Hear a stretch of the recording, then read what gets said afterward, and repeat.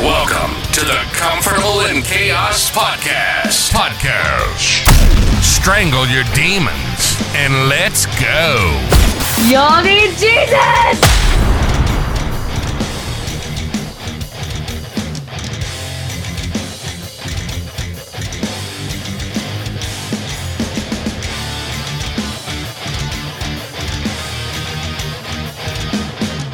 When I was younger, so much younger than today, I never needed anybody's help in any way. Welcome to the Comfortable in Chaos Podcast.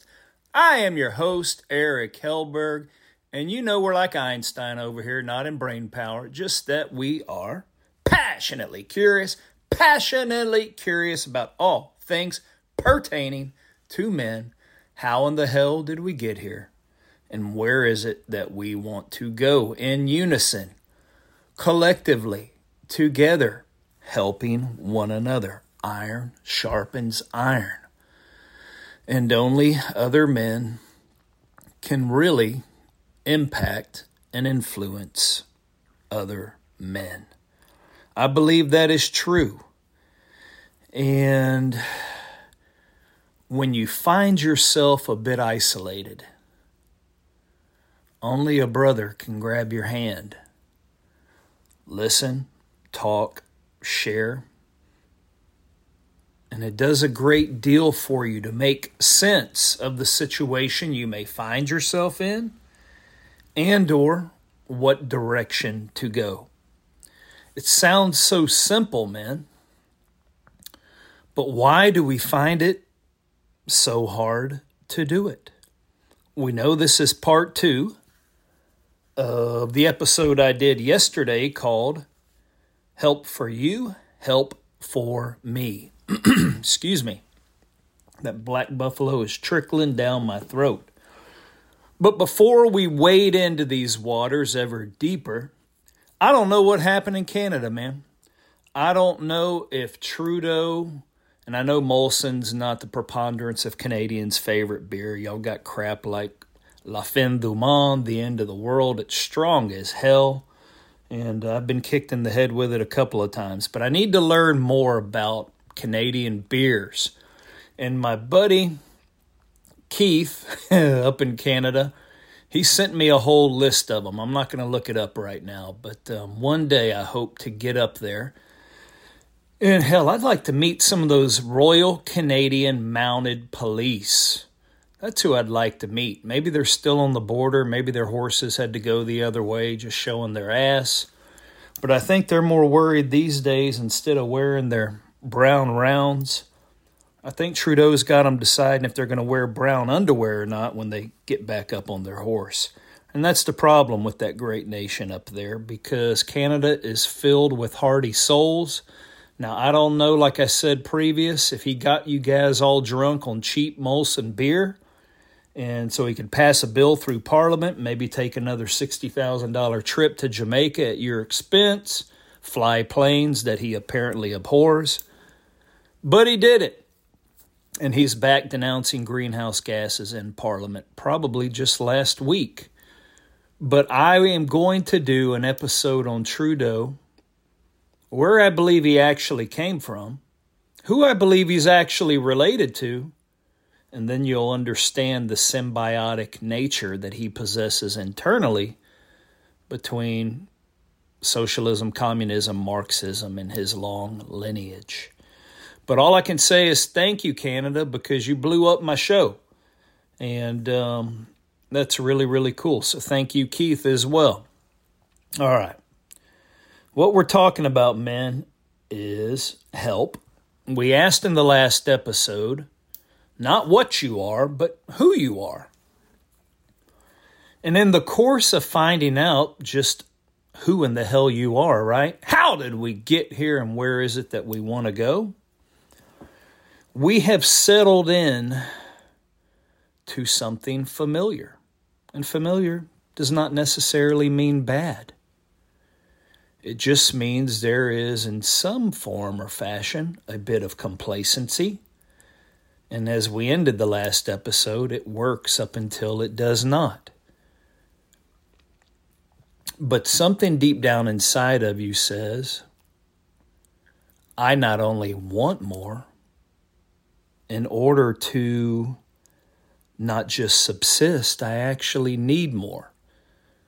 That's very hard for us to face, especially if you have to go to a loved one or decision makers in your circle of life and espouse that to them.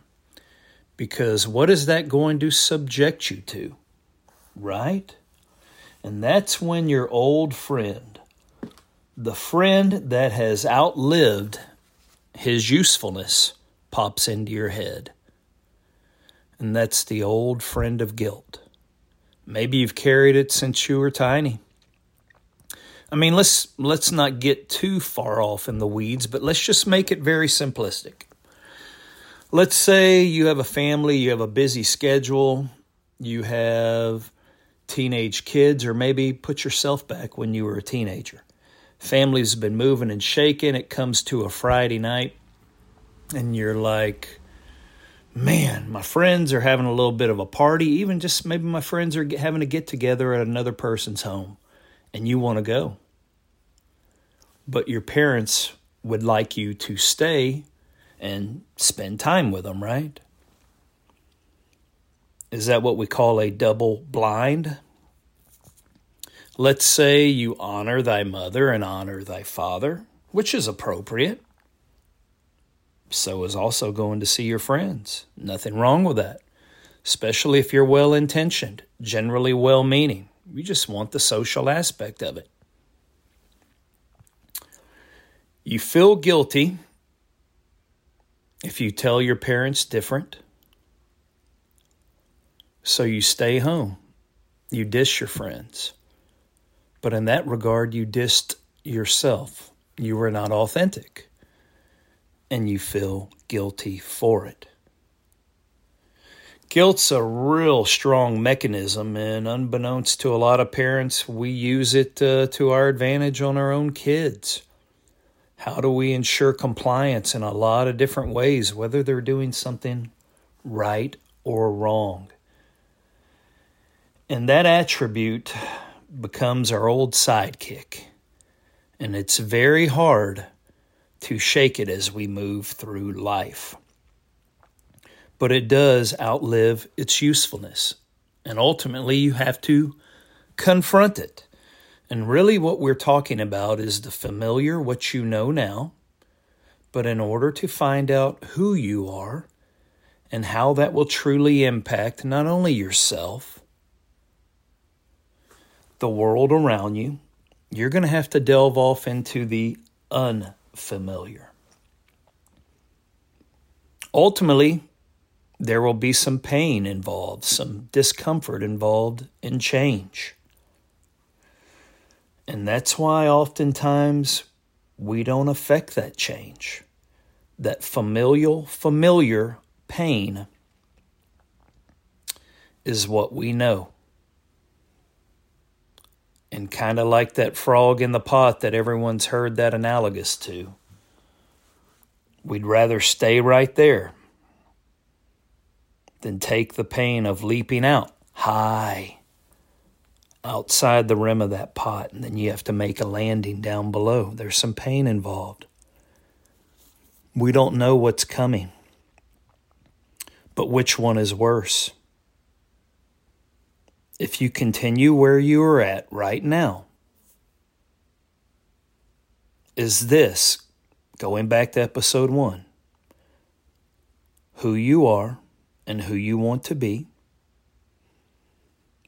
And/or are you willing to accept the new pain, challenges to come, to find out who you truly are?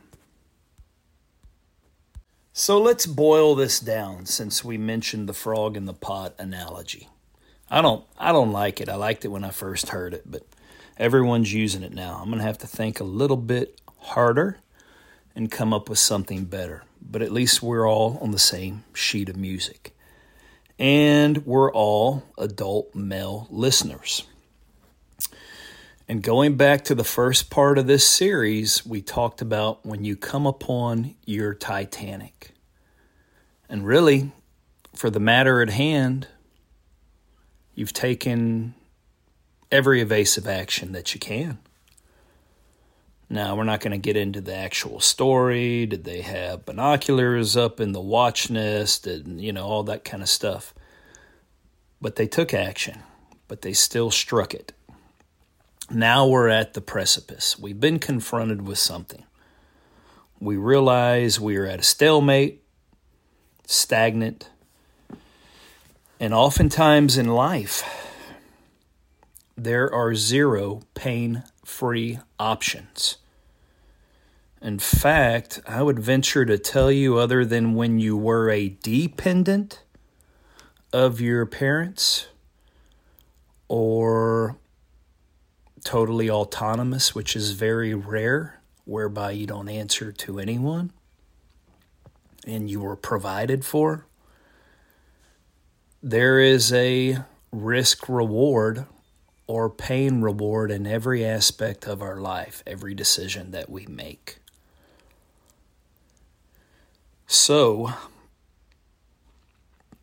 are you willing to keep undergoing the pain of your own suppression, typically born out of guilt? It could be reinforced with condemnation, shame externally.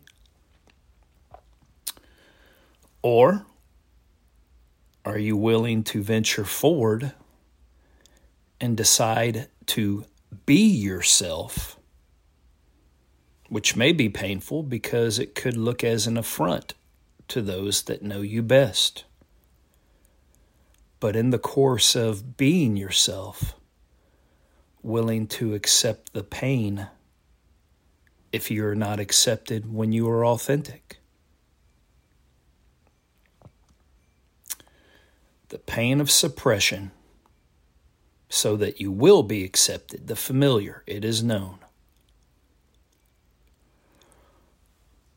Or actually being yourself and still not being accepted. That's what keeps us stuck. And I would venture to tell you, and I have eviscerated myself, man. I know some of you guys have been right there. I think the pain of dependence is actually more gruesome than the pain that will come in exercising your independence. Now, we're doing a lot of word salad going round and round here. So let's crystallize this a little further. All men should be independent. In the familial setting, in the workplace setting, they will also be interdependent. That's crucial.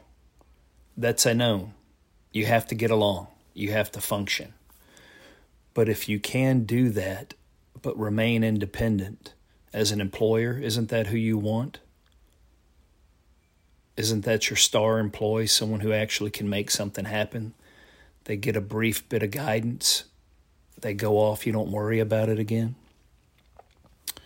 We're designed to make decisions.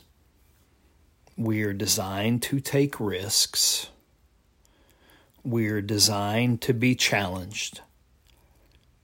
And if you're not finding that for yourself or have that opportunity in your current state, well, that's exactly what we are talking about here. And independent does not mean that you will not ask for help. I think when you arrive at that point, you realize that you can. You realize that you are not unlike any other man right here on this earth. Nothing special, simply trying to make a difference in this world around you. So I would tell you that being independent and the pain of forging that is probably worth it. And you can send me something in the comments if you think otherwise. And ultimately, you are going to have to learn to push aside everything that we have already described here and learn to be yourself in order to truly find out who it is that you are. We're going to wrap this up on the very next episode. Help for You, Help for Me, Part 3. So until next time on the Comfortable in Chaos podcast, I bid you bon voyage, my burgeoning flock, and for my Canadian hosers, I just like saying it. It's kind of like that gondola on the bottle of La Fin du Monde. I'll see you next time. Until next time, like and subscribe to the Comfortable in Chaos podcast.